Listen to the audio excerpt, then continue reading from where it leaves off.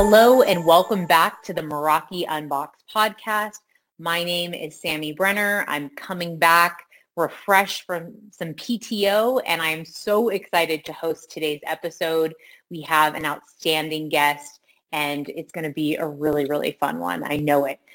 If you haven't already done so, go ahead and subscribe. Make sure you're telling everyone you know about how amazing this podcast is. We have new content coming out about every 2 weeks. And as always, if you'd like to collaborate with us or you have ideas, please tweet us at Meraki Simon.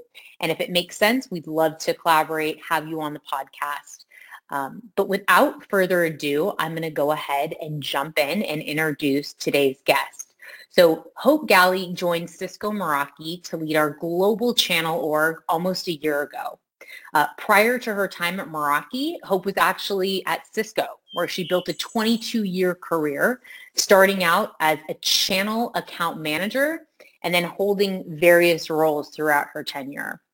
She worked as a regional manager at one point, a global AM, a sales director of services and software, and then ended up being an executive leader of Software and Services Americas AOP. So she has had many roles within the Cisco world and organization through channel and sales. Hope says that she is obsessed with customer obsession. She says when your customers are enamored with your product or service and the customer experience is so good that they can't help but come back for more, that is when you've built customer obsession and a life cycle loyalty that's hard to shake. And she says, that's what I do at Cisco. So I love it. I love that mantra. I want to dig into that a little bit more. Besides being a total hustler and a go-getter in her career, she's also a mom of 3. I don't know how you do it all.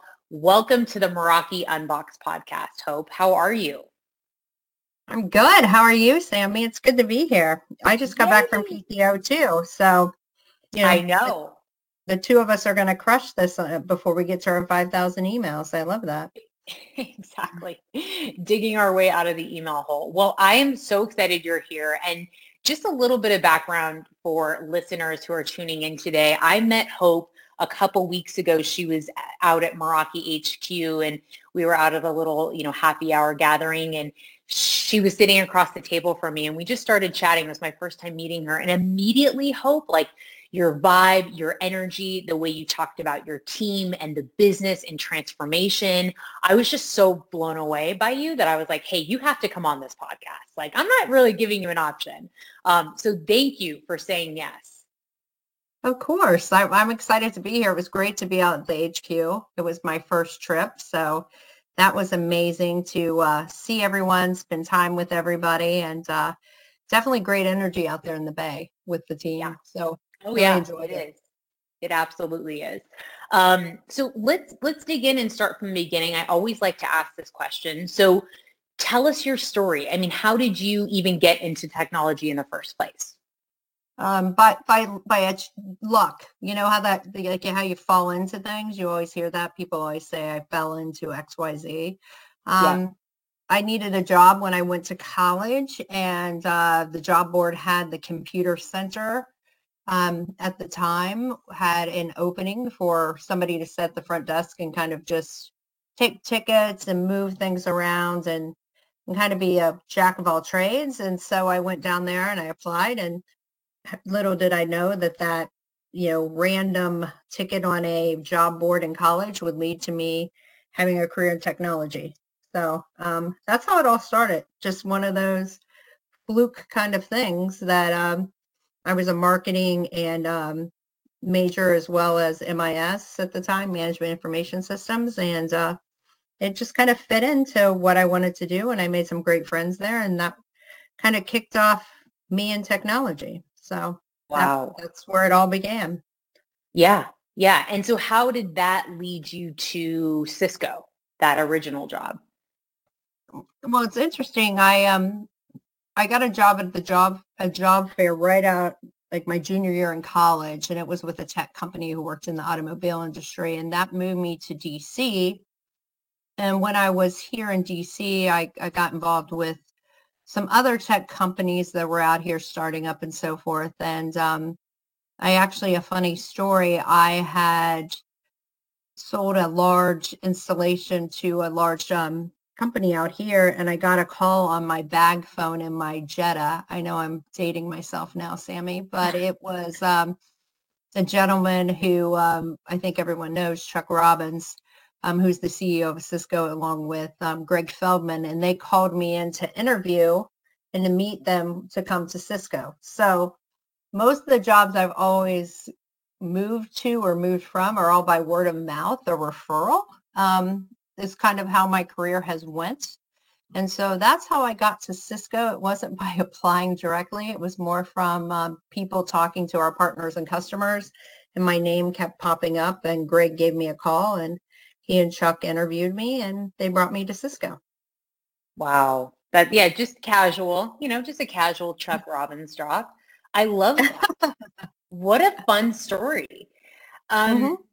I want to ask this, right off the bat. You just mentioned a lot of your career has been word of mouth, right? People hearing your name and jumping from role to role. I think for our listeners, that's something interesting and really important. Like, how did you build that brand? I mean, what's involved in making sure that your footprint is known and that people know who you are and people know the work you're doing? Like, how do you cultivate that sort of brand, I guess? I think it goes back to two things. One, with my mantra that you talked about at the top of the podcast, was around, I'm just obsessed with doing the right thing for our customers and our partners.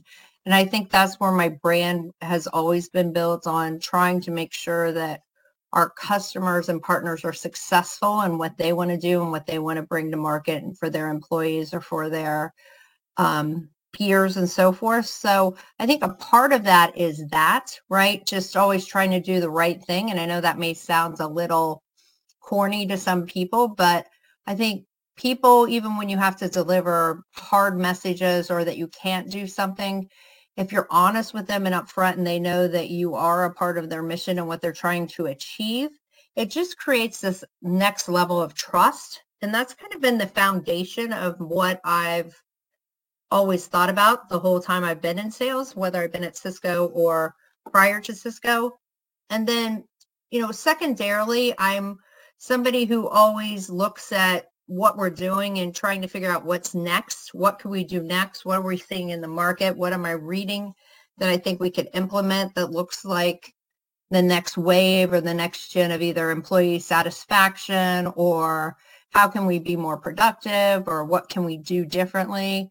So I definitely have a keen interest in learning, whether that be through magazines or just talking to my peers and so forth. And I also have made it a mission to reach out to others and just get to know people in other groups of the business, so I understand the bigger corporate message versus just what I'm doing at the time. And I think those three things, the passion for customer success, the looking at what can we do different, how we can transform, and then the willingness to reach out to folks who I may not seem to have a common link with, but building those links have been my three secrets to moving about in the business and having the career I've had.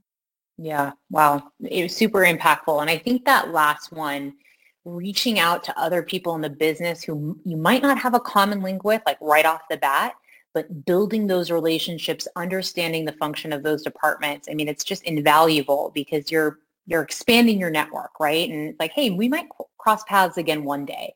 And really getting to know people, I think that's huge, the secret sauce right there.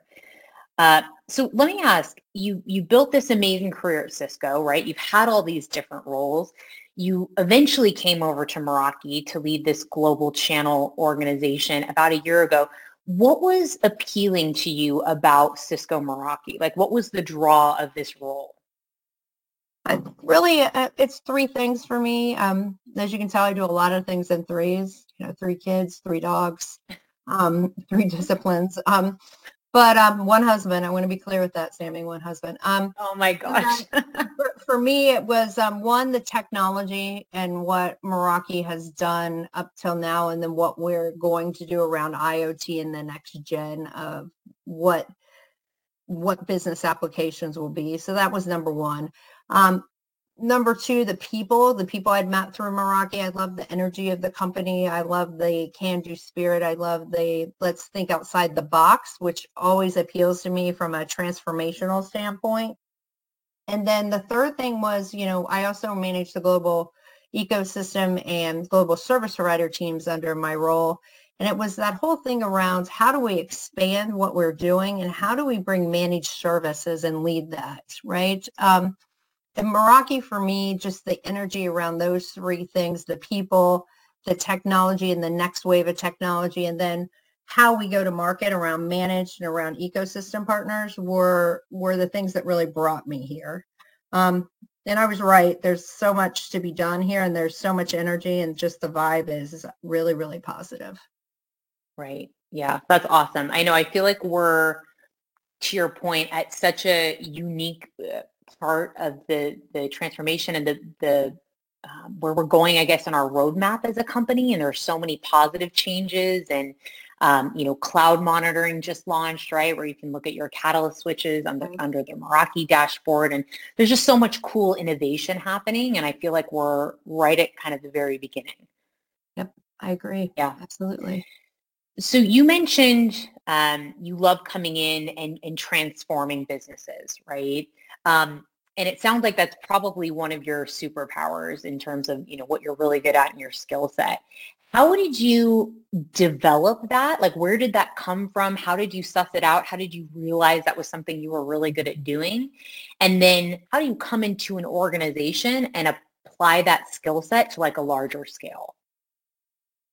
Yeah, it's interesting, now that I have, children and I see their personalities develop. I think for me, growing up, my family didn't have a ton of money. So I always had to think about how was I going to get there, or how was I going to achieve something, right? So I would always be super creative and trying to pull things together, whether it be like a prom dress or like a party I wanted to have or something along those lines. So I've always been really good at being imaginative and thinking bigger and trying to figure out what pieces I could bring together to accomplish something. I've always been somebody who has been able to do that. My friends want me to quit technology, quite honestly, and be a party planner full time, but who knows, maybe that'll happen after retirement. But so I definitely had the natural knack for it.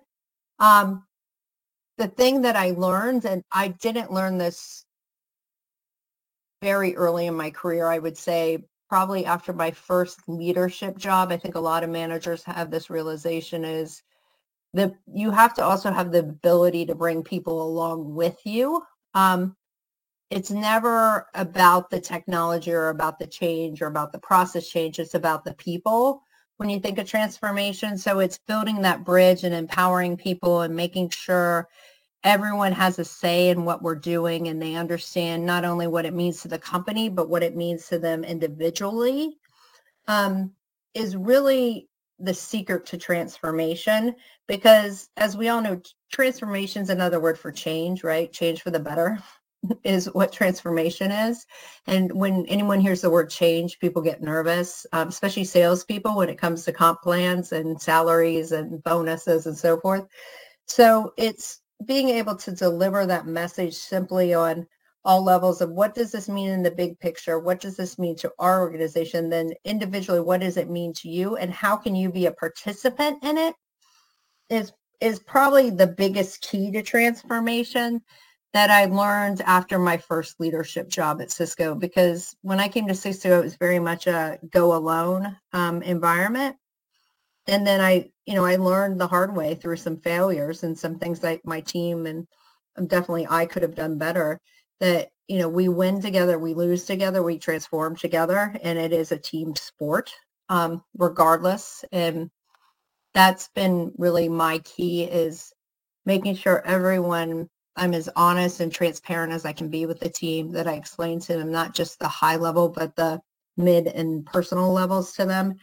And the process and the change will happen, but you got to get the people behind you, even if they feel like the Martin Luther King Jr. quote, if they, even if we don't see the staircase, we got to take the first step, right? And it's getting them comfortable with taking that first step. I mean, and that's probably my secret sauce over the years is being able to get people to believe in the process and get behind it and to really rise up to the challenge of change. So Right. that's what I would Not say. easy to do. Change management is difficult, no doubt. But to your point, that ability to bring people together and believe in something together, and you're so right, it is all about the people ultimately at the end of the day, because if they're not bought in, right, to the mission or the cause, you're not going to get there. So making sure you have the right people in role and that they're bought into the larger vision and strategy is super important. You mentioned, you learned through some failures, and I always say like failure or fail is first attempt in learning, right? Is there a story that you could share with us? I mean, is there something particular at your time at Cisco that stuck out to you as like a hard learning lesson that you went through that you've, can look back on and say I had tremendous growth at that time? Oh my gosh, Sammy, when you're a transformational leader, and me in general, I've made so many mistakes. Yeah. Like so many things that I thought were great that I probably did wrong, right? Yeah. And I look back and I always, Monday quarterback them, right? But I think the biggest thing is I came up with this whole idea on how we should be structured when I had a team, and I went and I thought, this is the best way, and like this is why, because the numbers are saying, this will help our productivity per head, this will help our touch of the customer, this will help our touch of the partner, and this will help, achieve X amount of growth, right? So I had this plan and I was like, this is ingenious. I pulled all these numbers, the trending numbers and so forth. But the thing about Cisco that is even more so now than 15 years ago, probably when this happened, is we're such a cross-functional matrix organization that I didn't take into account how this plan and how the structure could impact other organizations. And so when I brought it to bear to present, needless to say, some of my colleagues and peers and other folks across the business were not pleased that that was the first time they were seeing it. So now, that was a huge lesson, because I'm always my old teams used to call me Mama Bear. I'm so protective of my organization, and I'm so emotionally attached. But having to look across and recognize that, one change, and especially in the areas that I've worked in, will change how other people may work or field their teams, was a huge learning lesson. And it created a lot of angst with my peers. And again, this was probably 15 plus years ago. And it's something to this day. Some of those people and I are the closest, because afterwards I fell on my sword. I was like, oh my gosh, I didn't even think of this. It's my fault, and I think that's a big lesson as a leader, not to be defensive, just to be like, I blew it. Sorry, guys, Right. like didn't know how, I didn't mean to. And so now, like, if I come up with a plan, I will socialize it with our, BD teams, with our field teams, and like APO, with our service provider teams. Like, as I'm looking at FY23, I'll talk to my team, I'll talk to the direct team, I'll talk to the marketing team, right? So everyone has a say in it, even beyond my team, and that it's really truly something that everyone can either voice their concern around or voice their support of, and we can make the plan even stronger. But that was, a huge lesson for me. And I think it's a huge lesson for a lot of leaders now, as we look across businesses, whether it's retail, manufacturing, technology companies or whatever. We live in such a matrix environment and such a hybrid work environment that people maybe not right in front of you or in a different department definitely have a say or should have some input. And we as conscious leaders need to make sure that we bring them into the process early and often as we're looking at transformation. So yes, I fell on my sword, and my plan was not implemented because it would have been a lot of change for everyone else. So we went with a hybrid plan, which quite honestly, Sammy, was a better plan anyway. So Yeah. it was a hard lesson, but it also helped me build some amazing relationships with those folks afterwards, once they got through the disappointment in me, right? Yeah. Yeah. And I think something you said that really stuck with me is, as a leader, owning it. Right? Like, Yeah. yeah, you're right, guys, made a mistake. That wasn't great. I learned from it. I mean, that in itself builds so much trust and credibility when a leader can own it, right? Yeah. Instead of pointing the finger or, I think that's hugely powerful. Right now in our business, it's an interesting time, right? For any company. I mean, there's the Great Recession and people leaving and transitioning and new roles and there's just a lot of change. And like you mentioned before, it can be uncomfortable for people. If you had advice to give, let's say someone is looking at something their leader is doing, or they feel like there's a miss somewhere, or something could be done better, and they feel maybe intimidated to come to their leader, or they don't know how to phrase it or say it. What advice do you have for listeners to kind of be that mirror, right, for their boss or maybe their boss's boss to really reflect what's going on in the business? I mean, how do you approach your boss in a way where it feels safe to bring that kind of feedback? Yeah, and I that's a great call out, Sammy, because a lot of leaders, you know, it's they don't want to know, right? Or they're so caught up in the daily, weekly, quarterly commits, right? That if you're a sales leader, that it's hard to stop and really look at something. But I think, like, I always say to my team, like, you guys can come to me with anything that's going on, because I want to do better. I want to do better for the team. I want us to do better, as an organization and as a company. That I think if you're going to come with something, just say, these are my observations, and then make them fact-based. That's number one. Make sure you don't get your emotions caught up into it, and make them fact-based. And then two, say, have we thought about doing it X, you know what I mean, versus X versus Y? And here's the outcome I believe we'll see. And again, fact-based.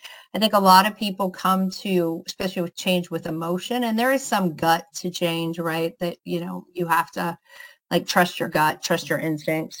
They just said that in Maverick that I just watched. Like, no, don't overthink it, trust your instincts, right? Yep. But I think if you're going to come to your leader, it has to be very fact-based. If you have something you think they can do better, because a lot of times what you'll find too, if you go to a leader with a fact-based plan, like, hey, I see this happening, and here's the result of what's happening in the business. Here's the result of, how people are feeling and so forth. And here's what I think can make it better. Most leaders will be receptive of that, because again, they're so caught up in the daily grind of everything going on around them, that if someone brings them a solution to a problem and can base it in something non-emotional, leaders are really receptive to that. I mean, I've had people on this team who have been at Meraki years who have come to me and said, hey, Hope, that's not working, and here's why. I would suggest XYZ. And I'm like, thank you so much, because I didn't know. The worst thing is not to say anything and let it fester, because then it gets into the sales. You know what I mean? It gets into the culture, and Totally. Yep. that's the worst thing. But again, take the emotion out of it. Make it, you can have some hypothetical cases around it, but make sure you have some facts and what you think it will deliver. That would be my advice. I think that's great advice. And to your point too, not only make it fact-based, but play out the outcomes. Like, hey, looked at the data, here's the solution, right? This could be it. It could be X, Y, or Z. Like, I love coming to the table with a solution, right? If you're going to, share some feedback or bring up things that could be better, well, then what do you have, right? Share with me what could be better. So I love that. Thank you for sharing that call out. As we talk about your evolution and the changes you've seen in the business, I mean, where did you find your confidence? Where did you find the belief in you as a female leader at this company, right? I'm sure when you started at Cisco over 22 years ago, it was a lot different. We're seeing a lot more women in leadership positions now, but where did that come from? Talk to us about your evolution as a leader. So I was raised by a baseball coach, right? It was my, and both of my dad was a baseball coach, and both of my grandmothers were the money winners in their family, right? The breadwinners in their family. my grandmother Margaret and grandmother Mabel for a number of years were, think back to, and this is kind of funny to say, like the Mad Men era, like my grandmother's like a lead, executive secretary for a big corporation. My other grandmother ran a shoe store that had multiple locations and so forth. So I grew up just organically seeing women in leadership positions, or seeing my dad coach, because he coached my brother and I's team, but then he coached other teams like my entire life, right? So organically, I saw that in motion in my family. And for my grandmothers to be working in the workforce back then, it wasn't a foreign thing to me, Sammy. It was just a normal thing. And then when my brother and I went to school, my mom went to work, right? So I grew up in a family where that wasn't a novelty, right? That was just how it was. So I organically through that, my grandparents owned also an auctioneering business. So being a small business owner, so I started working in that when I was young, like tallying bid sheets and things and taking money and, like collecting from people and making sure they got their merchandise and so forth at a young age. So I organically had seen that growing up. What took me a while to get to is probably a more polished approach.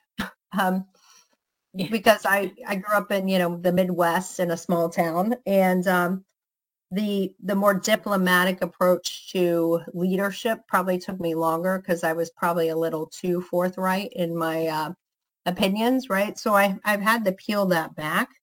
But I will say this, when I got to Cisco, and it was, again, there weren't a lot of women when I got here, I've never felt marginalized here. I've always been able to speak my mind, and people have respected it. But I do think it's because I had that confidence that I've had since I was little, just because I saw that with my grandmothers, right? In particular, and with my father. So I think that has definitely helped me be able to understand how to position things and speak my mind. Now, again, I've had to level things back because there was a time when, anyone who knows me who would be listening to this is laughing, where I may have went a little too much digging in, right? That there's a balance to it.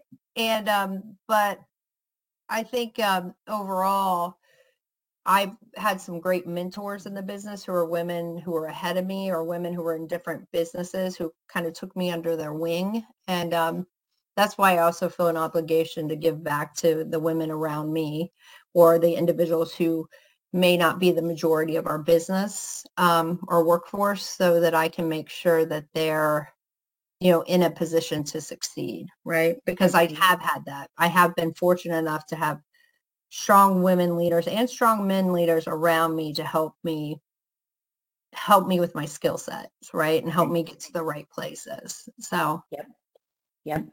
I 100% hear you though on the polish and the finesse and the effectiveness of your message. I've gotten that feedback before personally in my leadership career. Like, hey, you're a force to be reckoned with, but there's a way to use, your emotions, right? And there's a time for it, and there's a time to scale back. And it's been a hard lesson, right? And I'm super grateful I got the feedback early in my career, but it's always something I have to be mindful of. So like before responding to you hit emails. the nail on the head right there, Sammy, is there's so many people who don't get that feedback. And I feel so fortunate because I do have a lot of energy and a lot of passion, and I want to do the right things, right? But there is a balance, and I was lucky enough, like you, to have that earlier in my career than later. But, I meet people every day that people have not had honest coaching conversations with. And it's unfortunate because it's hurt the person's career. And then there's a lot of work to be done to reset, if that makes sense. Yep, absolutely. I always say clear is kind, right? Brene Brown, like you got to be upfront with people, and you can do it with compassion and kindness and deliver that message, but you're not doing anyone on your team favors if you see something, with their performance that they could get better at, right? And they could become really strong if you're not sharing it with them just because it makes you feel uncomfortable. You're not doing your job as a leader, right? If you're not developing your people.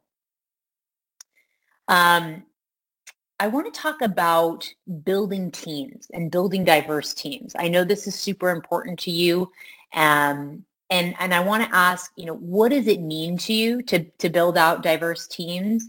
And how do you go about not only recruiting and hiring diverse talent, but once you've cultivated these diverse teams, whether it's race, gender, ethnicity, thought diversity, right, cognitive diversity, how do you make the folks on your team feel that sense of belonging? Yeah. Diversity is such a hot topic, right, in today's environment, right, work environment. People talk about it quite a bit. I feel so fortunate to live in an area, I think, where you live, where there is a lot of diversity. My kids are growing up with a lot of diversity, with, whether it be race, religion, age, whatever, sexual orientation and so forth. And that's their normal, right? And I think, with my last team before I came to Meraki, it was a team that I had the oldest employee at Cisco on my team, and I had folks who were in their 20s. I had folks who were, of different ethnic backgrounds and so forth, and who were set in their ways, because there were people on my old team who had been in the same job for 25 years, the same job, right. Not the same company, the same job. Wow. Yeah. And so, working through that transformation, and I think the thing that people forget when they're trying to build diverse teams, if people feel they're heard and people feel they have a platform to speak out on, and they feel they're respected, it doesn't matter a person's, background or who they are, right? People in general come from a place of, people want to be respected. They want to feel that they have a sense of, safety, right, in the workplace.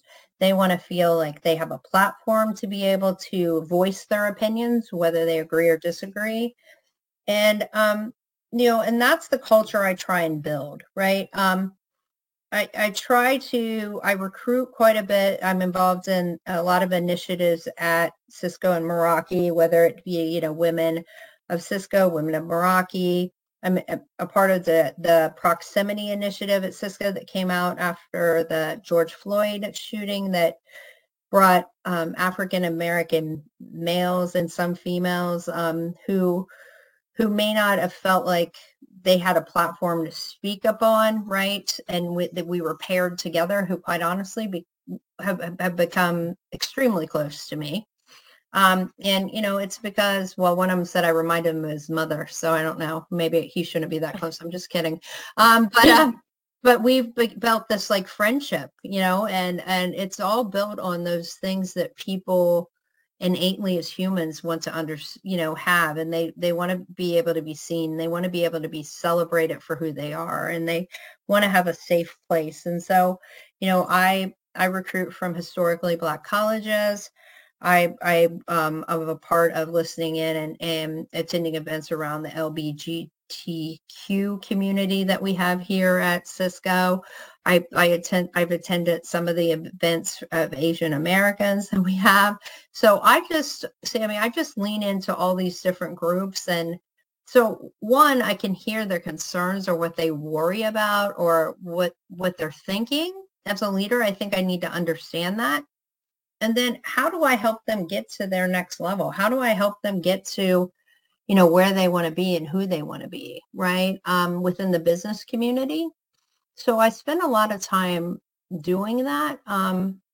One is because I believe diverse teams make the best teams, but two, it's also there's something powerful about when you can help another individual and see them grow. It's kind of like parenting. It's like this very special, I don't know how to explain it, experience, right? So yeah.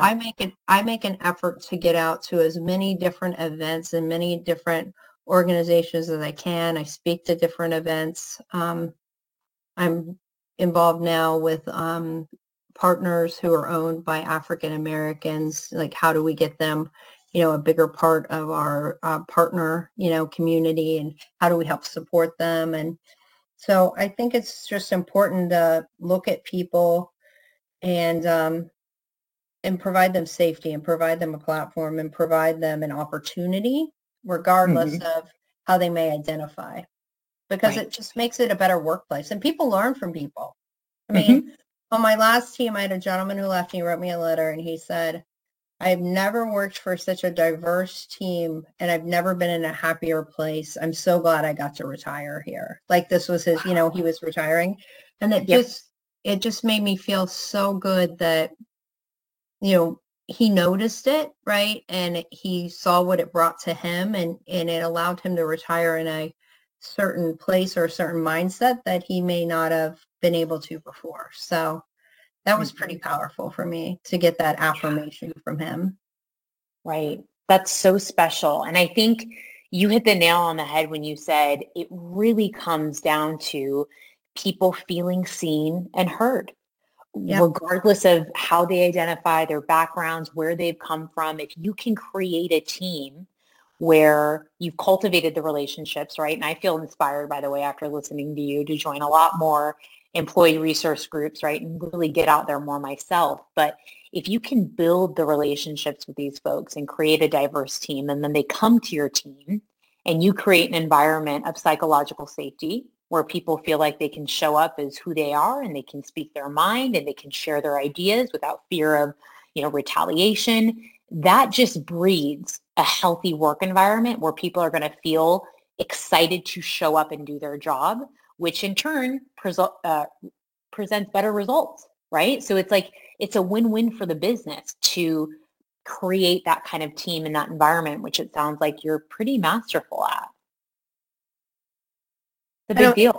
I don't know if anyone's masterful at anything. I always say, Michael Phelps had a coach for a reason, right? Like I still have a lot of coaches who are helping behind the scenes and, that I call upon, but it's definitely something I try to do my due diligence around and get as much, just as much diversity and just as much knowledge around where people are and how they're feeling is really important to me.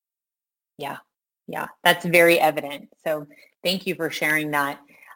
We haven't spent too much time talking about your actual role, right? And what you do, kind of like the nitty gritty, leading the global channel organization. And this is like a big kind of question, I guess, but where do you see, the channel organization moving, at Cisco Meraki? I think at Cisco, they have a very baked out channel practice, right? And we're taking a lot of those partners who have been Cisco resellers for years and years and introducing them to Meraki and getting them hooked on cloud.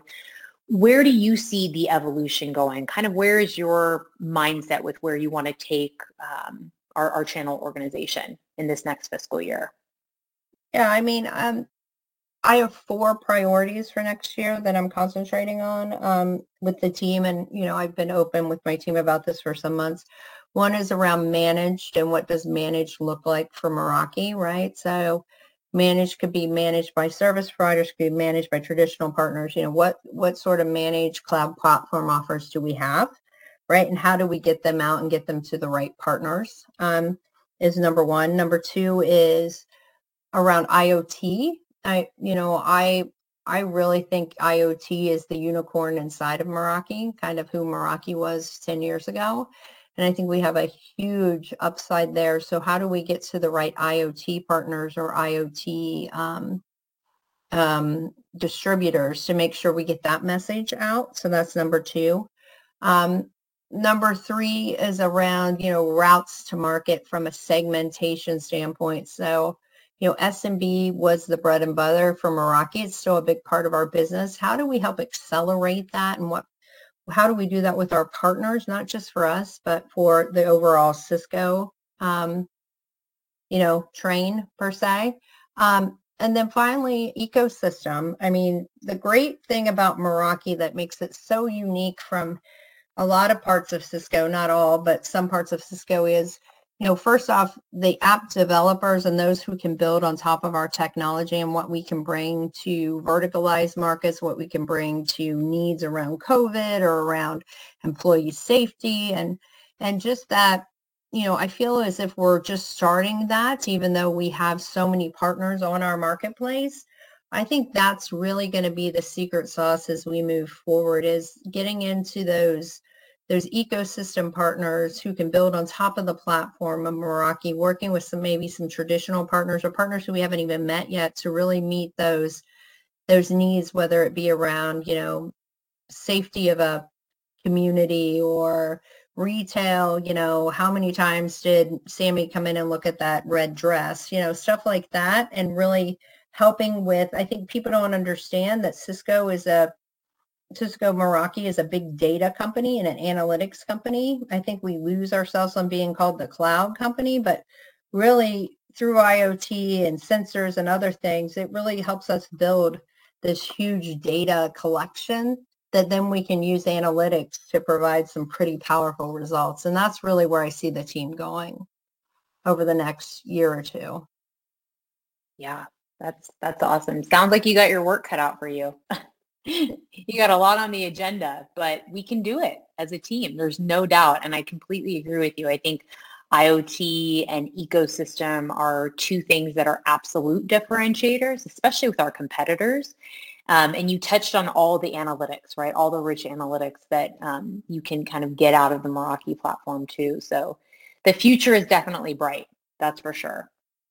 So we're going to end now. Hope, it's been so amazing chatting with you. I want to talk about some sort of call to action. So, if folks that are listening today are feeling inspired, want to do, more research on getting more involved, I guess, with channel partners, service provider, what do you recommend? How could someone get involved, get more information, where to go if you've sparked some interest, maybe wants to work for you, who knows? Well, I like all of those, actually. I think that the biggest thing is they should subscribe, obviously, to Meraki on LinkedIn. I think we do a great job of getting out information, right? They could also go to my page, my LinkedIn page, if they'd like to reach out to me directly. And then finally, if they want to get involved or they're curious about getting involved, as a partner or an ecosystem partner, they can either go to the Meraki partner site, or again, I'm pretty involved in everything. So they could also reach out to me directly on LinkedIn, and I could get them connected with the right teams. So beautiful. Beautiful. Yep. I love it. Well, thank you so much for your time today. I hope you had fun. You better come back. I did. I'm excited to be here. It was a good way to come back to work, Sammy. So I appreciate you having me on the call, and I appreciate you doing this, for the organization and so forth. And oh my gosh, don't worry, I'll see you soon in the Bay. I'll come back out and visit. Good. You better. I would love that. Your visit was so fun. And thank you again. You're an inspiring leader. Again, we connected right away, and I could just tell your energy, your vibe, the way you think about business and transformation, so impactful. You had so many gold nuggets throughout our conversation today. So I hope our listeners are really walking away with something helpful that they can apply to their day-to-day, whether they're at Cisco Meraki or at Cisco or at a different organization. There was a lot to take from this call today. So thank you, Hope. We are signing off. Thanks for tuning in another great episode of the Meraki Unboxed podcast. We will see you back here in 2 weeks.